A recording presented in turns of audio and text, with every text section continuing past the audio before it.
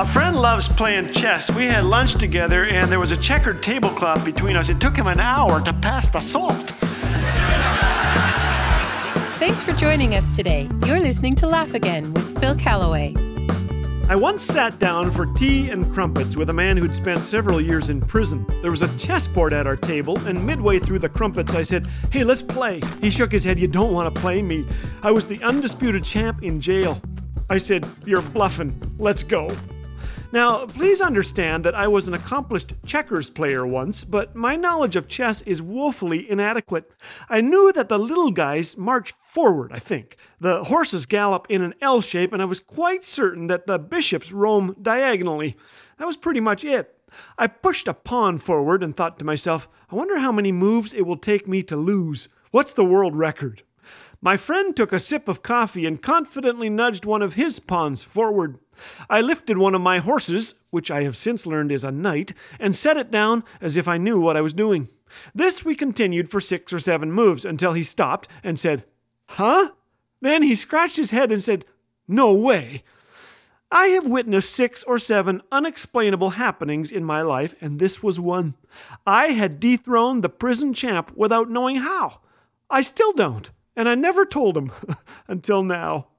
I was reminded of that chess match while reading of another chess champion. Johann van Hulst was chairman of a chess club in Amsterdam during World War II. The Nazis arrived. Jewish members were forbidden from playing, but they did, of course. One night, an SS officer walked into the club wanting to join. Van Hulst thought quickly. "Are you a Christian?" he asked. "You have to be a member of our Christian community too, you know." The soldier left. Secret chess games were played at members' houses, but soon the Nazis were arresting Jews at an alarming rate, and those who sheltered them were in grave danger. So Van Hulst hatched a daring plan. He was president of a Christian seminary situated next to a nursery used as the last stop for Jewish children sent to concentration camps.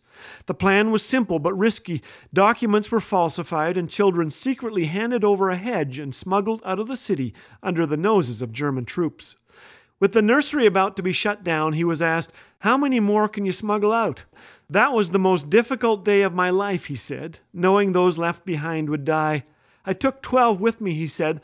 Later on, I asked myself, why not 13? Though he is credited with helping rescue between 500 and 1,000 children, he was haunted by what he could not do. Israeli Prime Minister Benjamin Netanyahu told him, "We say those who save one life save a universe. You saved hundreds of universes." Still, Van Hulst admitted, "All I really think about is the things I couldn't do, the few thousand children I wasn't able to save." On March 22, 2018, this remarkable man died at the age of 107, an extraordinary, ordinary hero willing to lay down his life for others. Sidney Harris once said, "Regret for the things we did can be tempered by time.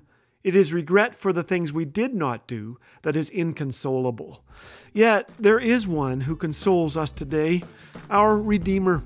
When Satan reminds you of all you've left undone, you remind him of what Jesus has done for you. Philippians 3:13 tells us to forget the past and look forward to what lies ahead. Let's press on to reach the end of the race and receive the heavenly prize for which God, through Christ Jesus, is calling us. I thank God for Johann van Hulst.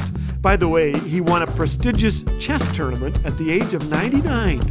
It's a good thing he wasn't playing me.